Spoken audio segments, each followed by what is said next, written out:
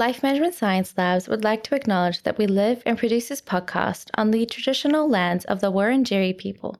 We'd also like to acknowledge the traditional owners of the lands of our listeners and our international colleagues. We'd like to pay our respects to their elders past, present, and emerging. Hey everyone, and welcome to All Together, the Family Science Insights podcast, produced by LMSL, the Life Management Science Labs. We are champions of life management science, providing structured insights informed by science and inspired by practice on key aspects of conscious living. Each week we bring you scientific and practical insights on each element with the expert knowledge of professionals in the field. I'm your host, Dina Sargent. Let's get started.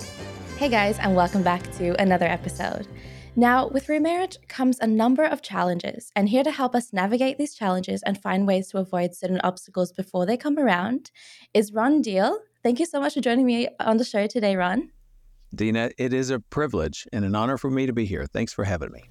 Now, as a licensed therapist, what is your role in helping families go through the process of remarriage?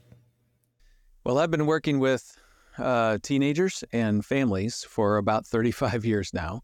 And so my role has changed throughout the time. At this season of my life, I am trying to equip and train as many professionals as I possibly can. And at the same time, also equip couples, single parents who are dating and thinking about remarriage, but also couples that have gotten married and have formed a step family, a blended family. And so I work in those two spaces a lot these days. Love working with individuals and couples, and love working with leaders, helpers, professionals, counselors, as well as family educators, people who are on the front lines trying to help families. Mm-hmm. And during that process, what has been some of the common frustrations families do claim when trying to look into remarriage? Well, first of all, let me just back up a little bit and talk about the word remarriage, because I think for different people who are listening or watching this podcast, you may connect with a little different word. Throughout the world, step family is one term that people will use for themselves. In Spanish-speaking populations, it's reconstituted family, because they don't really have a word for step family in Spanish, so that's how they language it there. In many Western countries, the term blended family has taken on the meaning of referring to a family where there's a step relationship within that household. Sometimes people say we're a remarried family or I'm remarried, but not all partners are remarried, so that doesn't always fit for every couple. It could be that this is a first-time marriage for the man and a remarriage for his wife. And so people identify with different terms. We're really talking about the same thing here. We're talking about a family in which there is at least one step relationship between step siblings or between a step parent and a step child. In other words, the child preceded the new couple's relationship.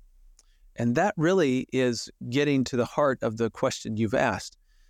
Some of the things that people find themselves struggling with is, how do you order relationships when at least one child came before the couple did? In other words, the couple is often the authority system in the home. They lead from a position of unity with one another. But what if, let's just say, dad brought a child or 2 or 5 or 7, or like one couple I worked with, they had 19 kids when they got married. Wow. 19 kids on the day they walked down the aisle. So you bring that child and that history and that relationship and that dedication and your commitment to your child. And you also bring your history and your past and the difficult things that you have lived through with that child. So dad and his child, or let's just say 3 kids, have been through hard together. Maybe they lost mom to cancer. Maybe mom's out of the picture because mom and dad divorced, and there's no longer that intact family system.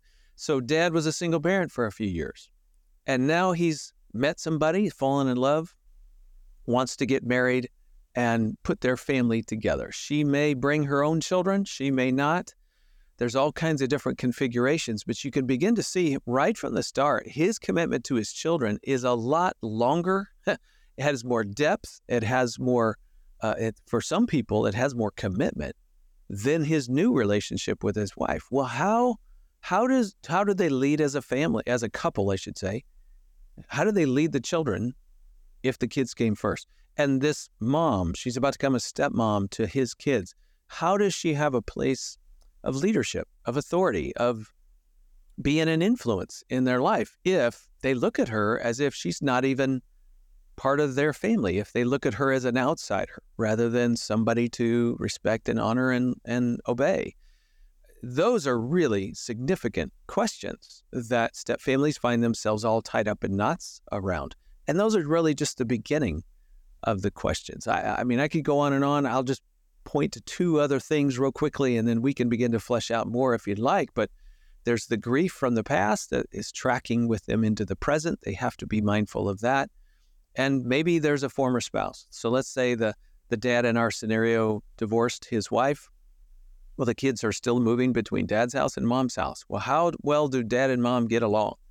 We call them co-parents. They're still trying to raise those children. They don't live together anymore. They don't love each other anymore, but they're trying to still be parents together. Mm-hmm. Those are difficult, challenging relationships. And all of those dynamics ultimately can create stress and challenge the new couple's relationship. And when the couple's relationship is challenged, you're really challenging the nature of the family itself. Mm-hmm. So we help people try to make sense of all of that stuff and then, take it on a little bit at a time. Mm-hmm. Well, now that's such a great introduction and little definition as to what remarriage is. Thank you so much for doing that. Before we dive even deeper into the topic, I'd love to get to know some of your recommendations as well as some of your interests to share with our audience today. Now, the first question is, what is the most recent book that you've read? Well, for me, the Bible is a really good book that I cannot read enough, and that's really helpful to me. I will also mention I'm writing another book, and so that's the book I tend to be reading all the time because we're trying to get it ready to go to be published. And it's a book on emotional regulation and how we manage that and how we grow up and mature as people. Well, that's such a great book. I actually can't wait to read that. That's one of my interests at the moment. One of my little bookshelf is full of different little books about emotional regulation. So no, that's going to definitely be a really good one for me to look into. What is a movie, that you would recommend to our viewers? Well, regarding the topic itself, first of all, I'll just say my wife and I are movie buffs. We love going to movies, watching Netflix, all kinds of things. We just enjoy that. But for our conversation today, I would recommend the movie Boyhood. It came out, 6-8 years ago now. But Boyhood was, first of all, they sort of, broke all the molds in that they filmed the movie over a 12-year period of time. 12-year period of time. Here's what they did. They started with a young boy whose parents divorced. This is how the story opens. And he's 5 years old. He has an older sister. There's a backstory. You watch the story with his parents and now the divorce and now they go back, how the child moves back and forth. And they filmed certain part of the film and then they stopped and they waited 2 years till this young man was 7. And then when he's 9, and then when he's 12, and then they closed the film when he is 18 years of age, graduating high school. So they don't age him with makeup. They literally filmed him growing up.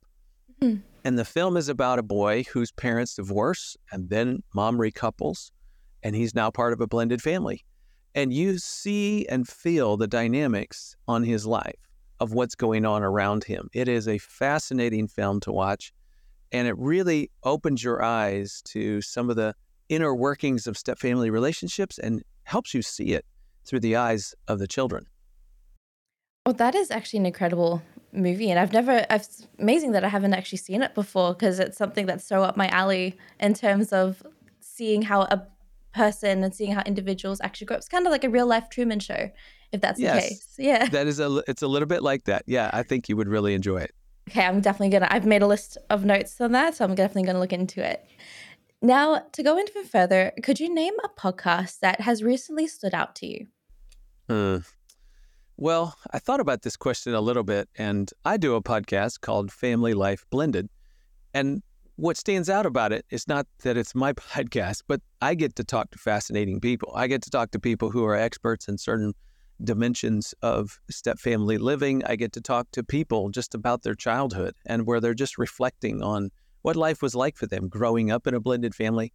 We have a little sub-series within our podcast It's all about growing up in a blender, we call it. And we listen to now adults talk about their childhood and the things that they didn't understand then and the things they do understand now, the relationships they had with step parents that were perhaps stressed and difficult, but now have grown through that into something that's really good and, nurturing for both the step parent and the now adult child.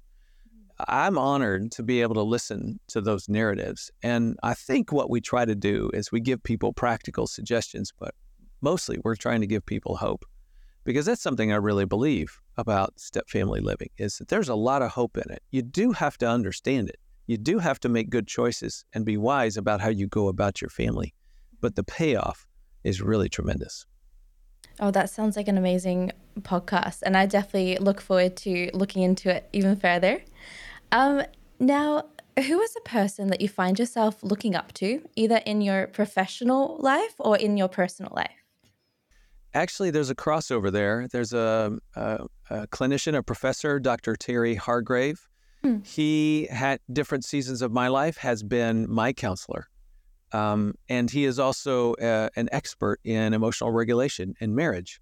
And I went to him a few years ago. The book that we're writing right now, my wife and I have teamed up with Dr. Hargrave and his wife to take his concepts that he has perfected over the last 30 years and create a book that most people can understand. I told him a few years ago, I said, you write over everybody's head. You write for academic people, and it's the mass public that we need to get this material out to, and we'd like to help you do that. So that's what we're trying to do. So Dr. Terry Hargrave, the innovator of what's called restoration therapy, is a big, big mentor of mine. Oh, well, that's amazing how much you've teamed up and how well you sort of taken his concepts and brought it into a more general population, which is, I think, is so needed if it comes to something that's really relatable.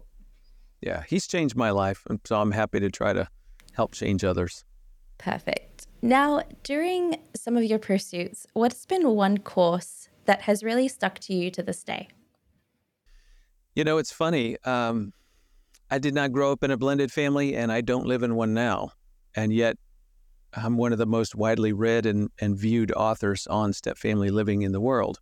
How did I get here? Because of a course I had in graduate school called Non-Traditional Family Therapy.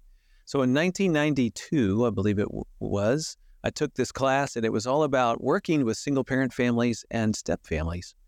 And the seeds of that course have grown inside me and have become so much more. It set me down a path of wanting to understand and study more. And so I've done some postgraduate training and have just worked at this to try to understand the inner workings of step family dynamics so that I can help other people.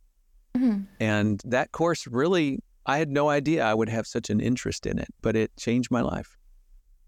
Oh, that's amazing. I love that question because everyone's answers is very different. Each time I listen to it, it's always just like there's always one course that has still somehow affected them to this day and still sort of inspired how they started and what they started to do. So I always love asking that question. I never want to leave that question out because it's always very impactful. Yeah. Well, that class has been impactful on me for sure. Well, perfect. Now, we know that every person has a different definition as to what family is and what's important in a family, what sort of continues as a family. What would your definition of a family be? Wow, it's a good question. It's hard to put it in words, I think, but at a macro level, it's this intergenerational web of relationships that are formed by blood, by marriage, and by, in some cases, the choice to love somebody that you are not married to and don't have a blood relationship with, which is the case with step families. And, and so people often have varying definitions about who's in and who's out, but I do think most of us sort of intuitively know there's certain things that make for a good family environment. For example, we know kids who are raised by two biological parents have a much better go at life. The outcome studies are very, very clear about that. Monogamous relationships that involve commitment and stability are really important to the overall family relationship. That creates safety for the couple to grow as individuals, to love one another and to mature as people, but it certainly creates a loving structure for their children to grow, for their emotional stability or development, physical development, mental development. All of those things seem to be tied to that long-term monogamous parental relationship. And we know that families that have love and trustworthiness at their core, love is what teaches us who we are. Love is what teaches us our value and our worth and our identity. It gives us a sense of our identity, and that's something we carry through life. Trustworthiness is something that teaches us that people are reliable, that you can count on others and you can be somebody that they can count on. That sense of reliability and taking seriousness a role that you might play in any given relationship, that seems to come out of a climate where you've seen people be people of their word. They are faithful to their word. They're trustworthy. Those are the things that make a family go, and those are the things that bless the individuals within that family. Kindness, respect, a gentleness, a basic joy about life. That's the stuff that matters. And I know that we've done a little definition as to what remarriage is a little bit earlier in the show, but how could a remarriage impact a family dynamic that currently exists? Yeah. Okay, so let me just back up and say this. A lot of people, if you ask them, do you think divorce, a divorce of a family is hard on people? I think most people would say, yes, it is. It's hard on the couple. I mean, nobody wants to get divorced. Nobody marries with a vision for getting divorced. It's never the plan. So something has gone wrong and they've lost hope, and that's when things come apart. It's hard on them. It's hard on their children. It's hard on their extended family. We get that. You might call that a pretty big earthquake in somebody's life. There's rubble everywhere. They don't know what to think. There's a wall still standing, but how long?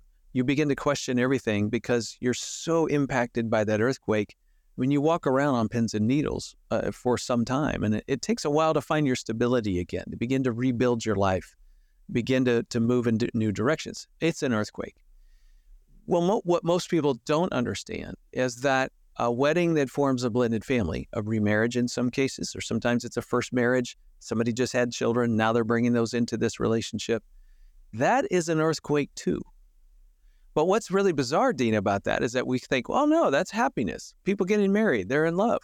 And of course, there's that element. They wouldn't be getting married if they weren't in love or in like with one another. If they didn't think they could have a life together, they wouldn't do that.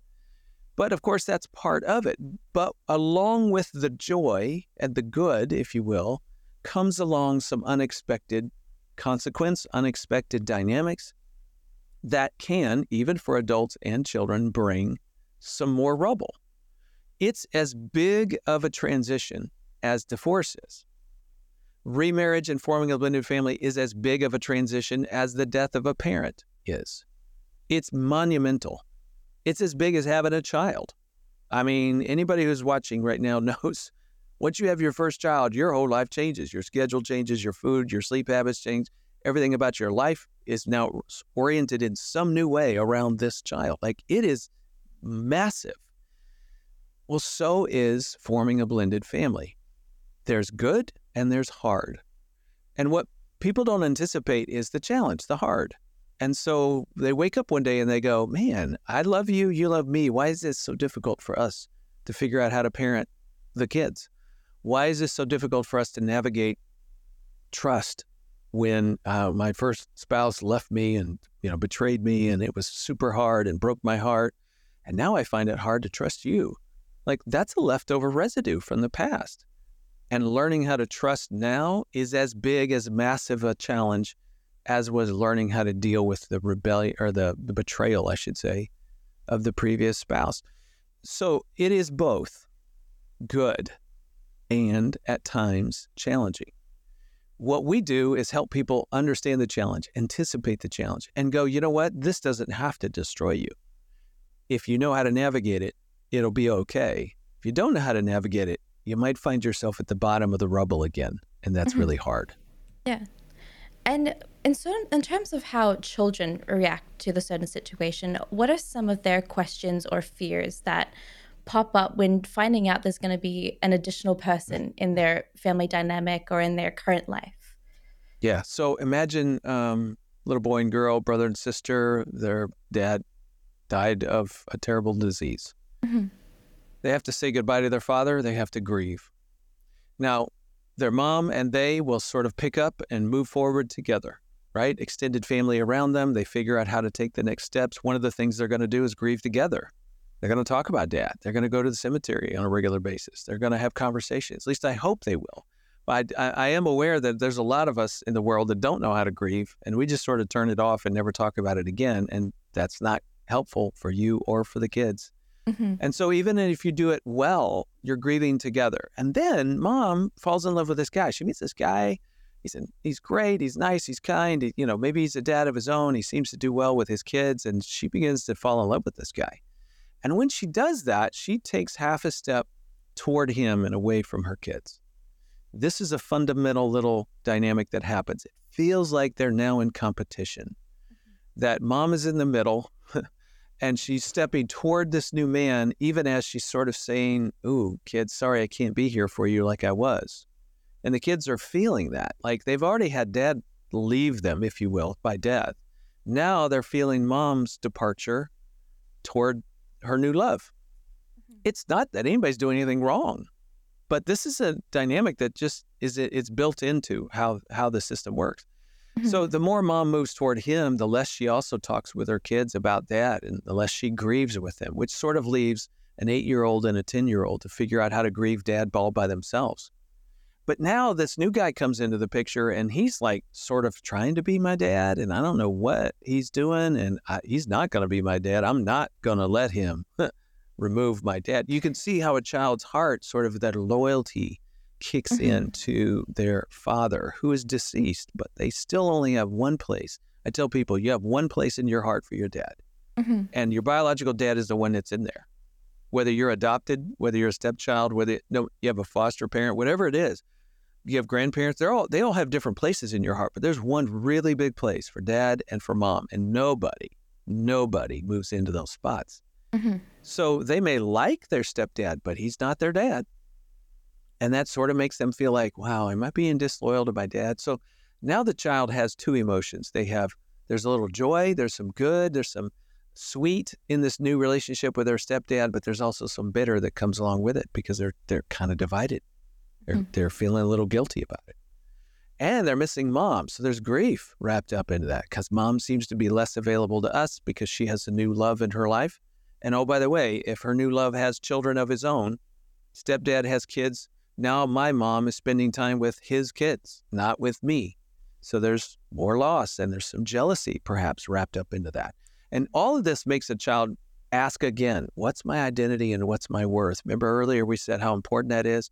Well, already I feel like life's been hard, and now I feel like I've sort of been forgotten. Mm-hmm.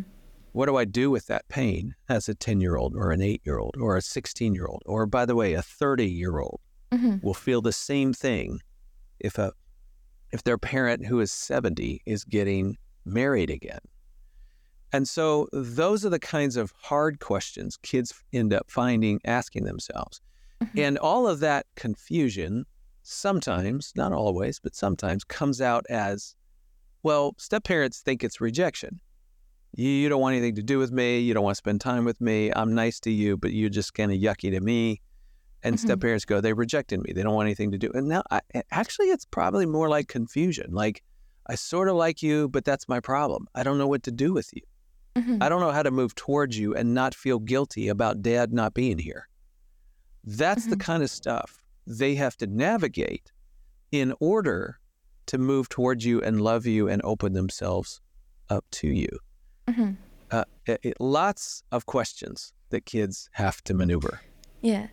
Now, as someone who's going through that process of my parents getting remarried and going through that process myself, I'm always wondering this question as to when the best time is for me to be introduced to the new partner or for me to meet the new partner, and what sort of conversation do my parents have to have with their partners before I meet them? I wrote a book called Preparing to Blend. That's for couples that are engaged and planning to get married. Before that, I wrote a book called Dating and the Single Parent, all about that process. When someone dates a single parent or a single parent is dating somebody else, And in that book, I talk about the importance of asking what if questions. So the answer to your question, Dina, is I don't really know. The question you asked was, when is it best to introduce your child to your new dating partner? And the answer is, I don't know. There's really so many filters that we help people think through in that book, Dating and the Single Parent. But let me just give you a couple of them, for example. Okay. One filter is, how old is your child, right? What's the developmental level of your child? If your child is 2, well, those kids just sort of open themselves up to new people very quickly. You actually need to be super careful. If your child's under the age of 5, you introduce your child to a new person too soon, and your child can fall in love with them more than you do. You might just be dating just to sort of figure it out and get to know them. But your 2-year-old's fallen in love with that person, and they sort of want them to come around again. And then you stop dating that person, and now your child has gone through another loss and you didn't realize that. So you got to be super careful with young kids. Let's say older than 5. Again, are they a pretty mature 9-year-old, or are they just clueless? Are they open to life and they have pretty happy relationships, or are they hurting in a lot of ways? Is there some maturity to their heart and their life? It really depends on developmentally your child. Another factor would be, what are your intentions? I tell parents, don't introduce your kid to this person unless your intentions are pretty strong, that you think there's a real possibility of this relationship going somewhere. If you're just flippantly moving from one dating partner to the next, to the next, to the next, don't introduce your kids. That will be confusion. That will send a message that teaches them some unhealthy things about relationships. Yeah, no, not a good idea. But let's say all things being considered, you've dated a little bit, you've really liked this person, you feel like, the what if questions go like this. What if mom started dating again? How would you feel about that? You can ask that even before you date the first time, and start a dialogue with your children. Here's the point. You want to listen. You want to hear. You want to give your kids a chance to speak into what they experience when you go out on a date. You're doing a little testing of the waters. You're also letting them know that might happen, by the way. You're kind of informing them of what's coming. And then you say, all right, so what if I went out with this guy? How would you feel about that? Okay, we went out. It was good. I'm thinking about going out again. How would you feel about that? Now, you're not asking your kids permission. That is not what you're doing here. What you're doing is you're including them in your life, not to be a decision maker about your dating, but you're listening, you're hearing, you're tuning in. And if you begin to get a sense that, boy, there's a real hardness in my child's heart, they're just going to be angry if I go out with anybody. You need to know that, because that tells you something, that your child is still grieving, that your child is hurting over something, and it is not opening the door for new relationships. It doesn't mean you have to stop dating, but you ought to at least pay attention to that. Otherwise, you're just going to find yourself in a peck of trouble at some point. If you fall in love with somebody, your kid's going to be an antagonist to that relationship, and you don't want that for anybody. So you do have to listen, even as you are moving forward in making new relationships. If children are older, I think we hear, by the way, in the work that we do, we hear from a lot of adult children, and we hear from a lot of later life couples. And the story go like, from the adult children, it goes like this. Oh my word, my dad just met this woman, and he's talking marriage, and he's spending money on her, and we have no idea who she is. My dad's lost his mind. Mom's not even been dead for 2 years, and he's fallen in love with again. You got to help me stop my dad from doing something stupid. That's the story we get from adult children. Here's the story we get from later life couples. They say, yeah, I thought my kids would be fine. They're 30 and they've got a life and a career and kids of their own. And, what do they care if I get married again? Oh, they care. Let me tell you, they care a lot, because this is their family that you're talking about. They want stability. They don't want more change. And you're creating more unwanted change in their life. Everybody has a stake in this new relationship. So the sooner you start engaging your children in dialogue about what might be, the sooner you get a sense of how it's going to roll, and the better informed they are about the kind of decisions that you're planning to make. It's a give and take. You take it as it comes. You listen and you learn. You make decisions as you go, but you have to include the kids. So it's important for the children to sort of like the new partner that's coming around, or to at least respect the partner that's coming. I mean, think of it this way. If you're gonna go into business with somebody Mhm. and your spouse absolutely hates the person you're going into business with, Mhm. never wants to be around them, doesn't trust them any farther than they could throw them, is unwilling to part with money or time or, to go in business, whatever, you have this constant thorn in your shoe that's making it really hard to make any progress at all and to feel some peace within it. So Mhm. yes, the kid's opinion and their journey with the step parent and potentially step siblings, that's all part of the big picture. And that's why, we're back to expectations. I just thought I was falling in love with a person. No, you're not.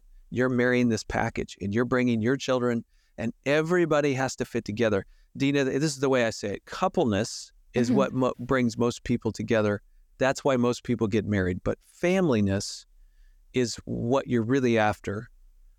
Couples marry because they fall in love with a person, but blended families divorce because they don't know how to be a family. So the Mhm. family stuff really, really matters. And what are some of the strategies that you've found that families can employ to create a more cohesive unit while navigating the challenges of remarriage? Well, one of the things we give them is a metaphor that I've used now for over 30 years that Mhm. really connects with people. And when you really get it, then you can begin to kind of use the layers as a strategy for bringing your family together. So it goes like this. How do you cook a step family? It's a funny little way of thinking about it, but most people actually, Dina, have a strategy in mind when they get married. And their strategy is blender. What do you Mhm. do when you put things in a blender? You throw in a bunch of food items and ingredients, and you're going to make a smoothie, right? So you just hit blend, and in 30 seconds, everything has become one fluid mixture that is entirely cohesive. Everything is just joined together. That's sort of the fantasy that blended families have. We're all going to love each other. Everybody's going to feel like family. Nobody's going to feel like an outsider. Everybody's going to feel comfortable and safe with one another. Well, yeah, that is the goal. That's good, but you can't force it like you do in a blender. Blenders have blades. Somebody's going to get cut. Mhm. Some child is, when a mom says, "Hey, honey, I know he's not your dad. He's my husband. But why don't you call him dad anyway?" That's a Okay. blender move. That is a blender strategy. She has just got out the blade. And what she didn't realize she was doing, but what she's saying to this child is, I've just sliced up your biological dad. He no longer exists in your heart or in your mind. And I've Mhm. replaced him with this new guy who is my husband. And you're supposed to be okay with that. Mhm. That child is not going to be okay with that. So she's just made life harder for her and her child and her family. Mhm. Not easier. Blenders are not a good way to cook a step family. The best way is without pressure, without high heat, and without friction or blades. And that is what we call a crock pot. Now, different places around the world, they call them slow cookers and things like, but I think most people understand what that is. You put all the ingredients in, you turn it on low, you put a lid on, and you walk away, you go to work for 8 hours, and you come home and you have dinner. It's an amazing process. But what's happened in that 8 hours? Well, there's been a low level heat, very low, not high, not blender high, not friction high, not microwave high, not pressure cooker high, a very low level heat that has begun to warm up the ingredients, soften their outer texture, their outer shell, and then the ingredients begin to share of themselves all by themselves. You don't have to force it. You don't have to stir it. You don't have to mix it. It just sort of happens. This is the way step families cook well. The average step family, Dina, takes 5 to 7 years to figure out their familyness. Mhm. 5 to 7 years. That is not 5 to 7 months. That is not 5 to 7 days. You don't come back from your honeymoon and everything is okay. It takes years. Just like it takes 7, 8 hours to cook something in a crock pot, it's going to take a while for the ingredients in your life to warm up, to soften, and to begin to share of Mhm. themselves with other ingredients. So there's the mentality. We're going to do this over the long haul. We've got to be patient with the ingredients.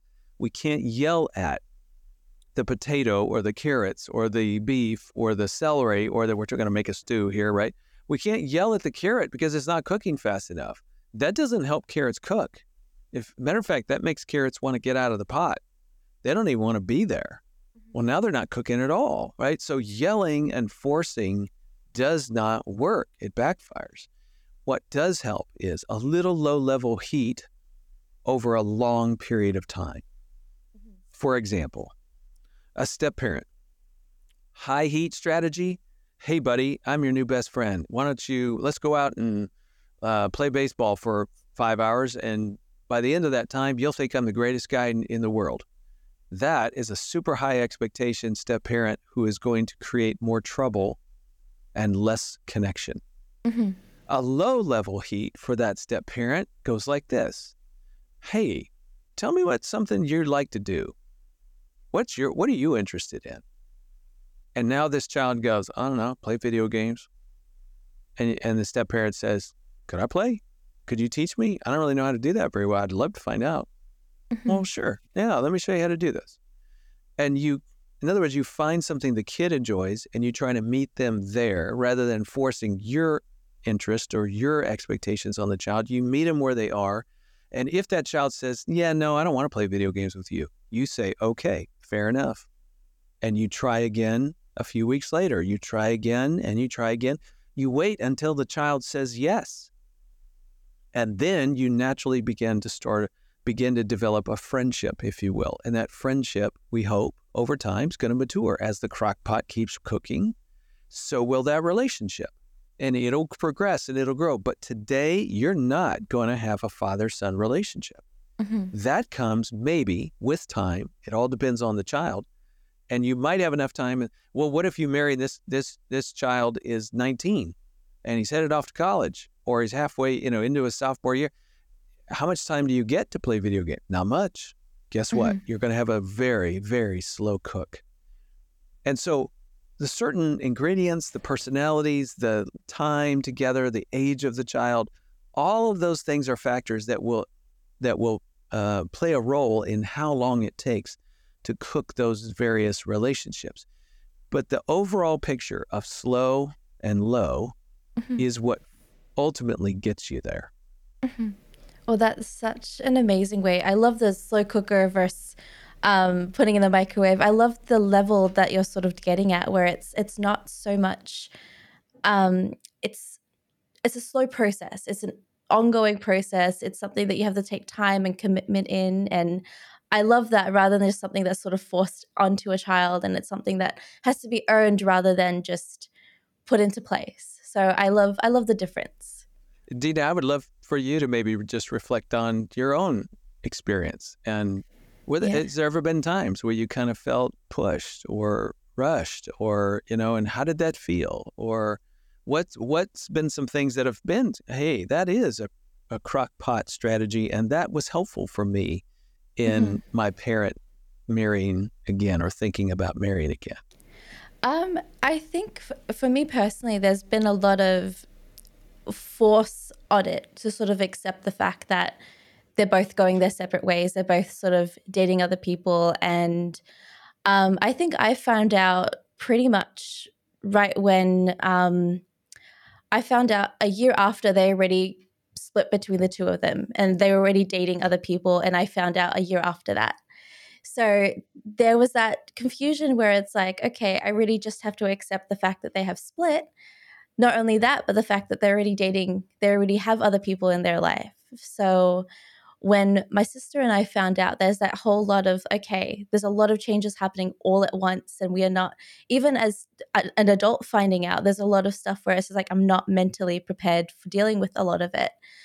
So a lot of it was forced upon. I understood the fact that they needed time to progress and they needed time to sort of accept it themselves. But it was that fear of, okay, me not understanding it, the fact that, one, they split up, two, they already accepted at the both of them, and they already have other people in their lives. So bang on, and finding all that out on the same day was a lot of pressure as well, sort of understanding the fact that I have to find ways to navigate that on my own. With them already accepting it, them already being at peace with it, and me and my sister are still sort of trying to understand how it could happen very quickly. So let me just reflect what I'm hearing for the listener and the viewer. You've put really good words on what we've been saying. I'm hearing confusion. I'm hearing grief. I'm hearing unwanted change that's brought about a lot of rubble, the massive earthquake, right? What's the reality? Now what do I do? What does this mean for me? What does this mean for my family? All kinds of questions that don't have answers, and pressure to embrace and receive new people that I don't know when I'm still trying to grieve what has been lost. Like, that's all very confusing stuff. And it's a lot. And of course, it's not easy to do any one of those things, let alone all of them. And so if that added pressure says, okay, and now let's be a new family and you be okay with this, it actually, for most people, may not be that way for you, but for most people, it's like, whoa, I'm pulling away a little bit. I'm not just going to jump in because you think I should. I love you, Mom, but I don't necessarily feel comfortable. This is not a family for me. It may be a new marriage for you, but it's not necessarily a family for me. See, there's that thing. Coupleness does not necessarily equal familyness. And so we have to slow the process down, especially for kids. We have to take it as it comes. We have to try to connect in where you can and let that become a seed that over time begins to grow and nurture, but it won't happen fast. More often than not, it doesn't happen fast. It happens really, really slow. So think about this for a second from a step parent. Maybe as a step parent listening right now, or a biological parent is listening and they're thinking about their spouse who is a step parent to their kids. And they're thinking, oh, wow, that means you sort of have to live with a child who doesn't really welcome you when you walk into the kitchen in the morning. They're just sort of like, okay, you're there, but they're not happy that you're there. That's got to be awkward for the step parent. Well, yes, it is. And as a step parent who says, I need the kitchen to get cleaned, can I ask my stepchildren to fix it? Well, when I ask them to clean it up, they just look at me like I have three eyes and like I have no authority in their life whatsoever. And so I feel like I'm powerless in my own. Yes, that is a very common experience that step parents have.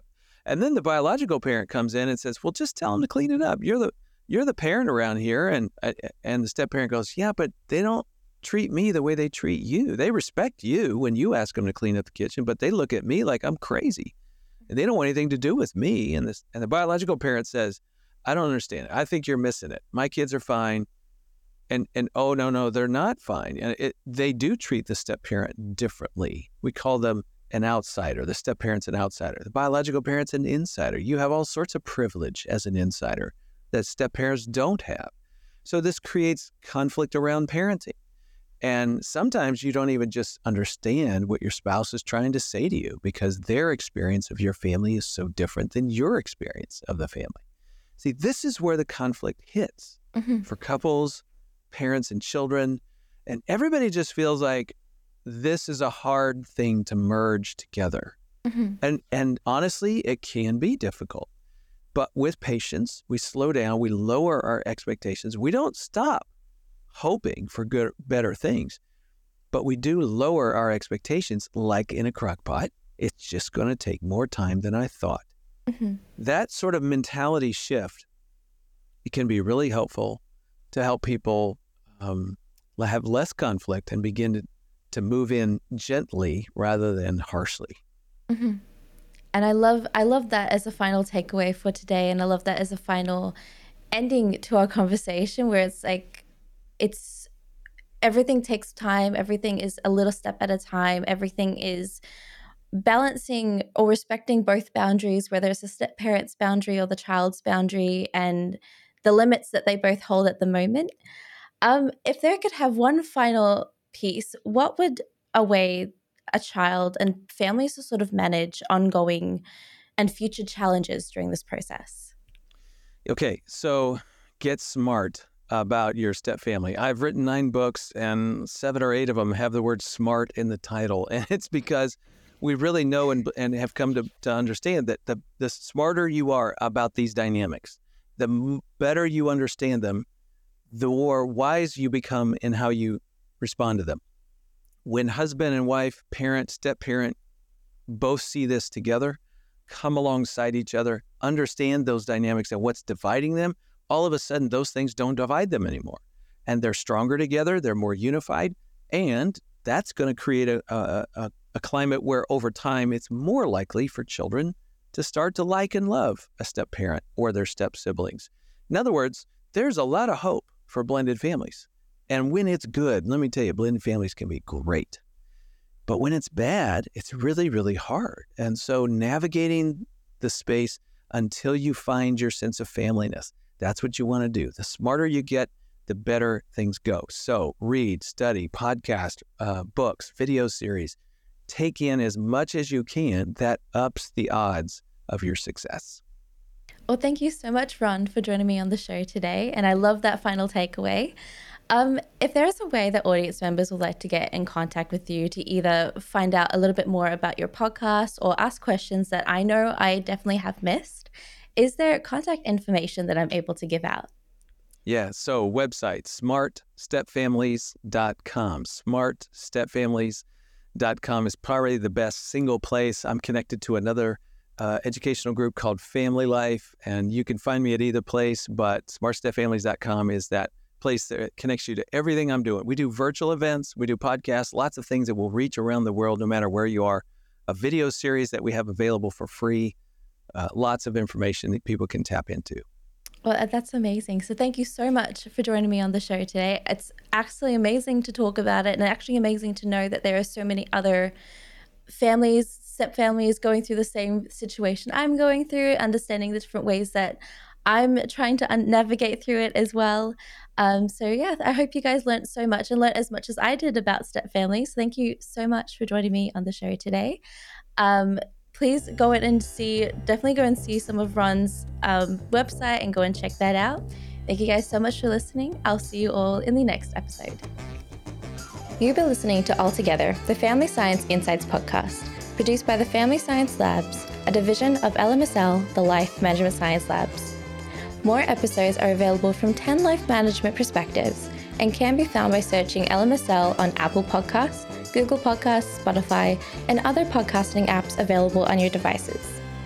If you enjoyed this episode, please consider rating our show, sharing it, and subscribing to our channel, as it helps other people find it so that we can grow and bring you more quality resources.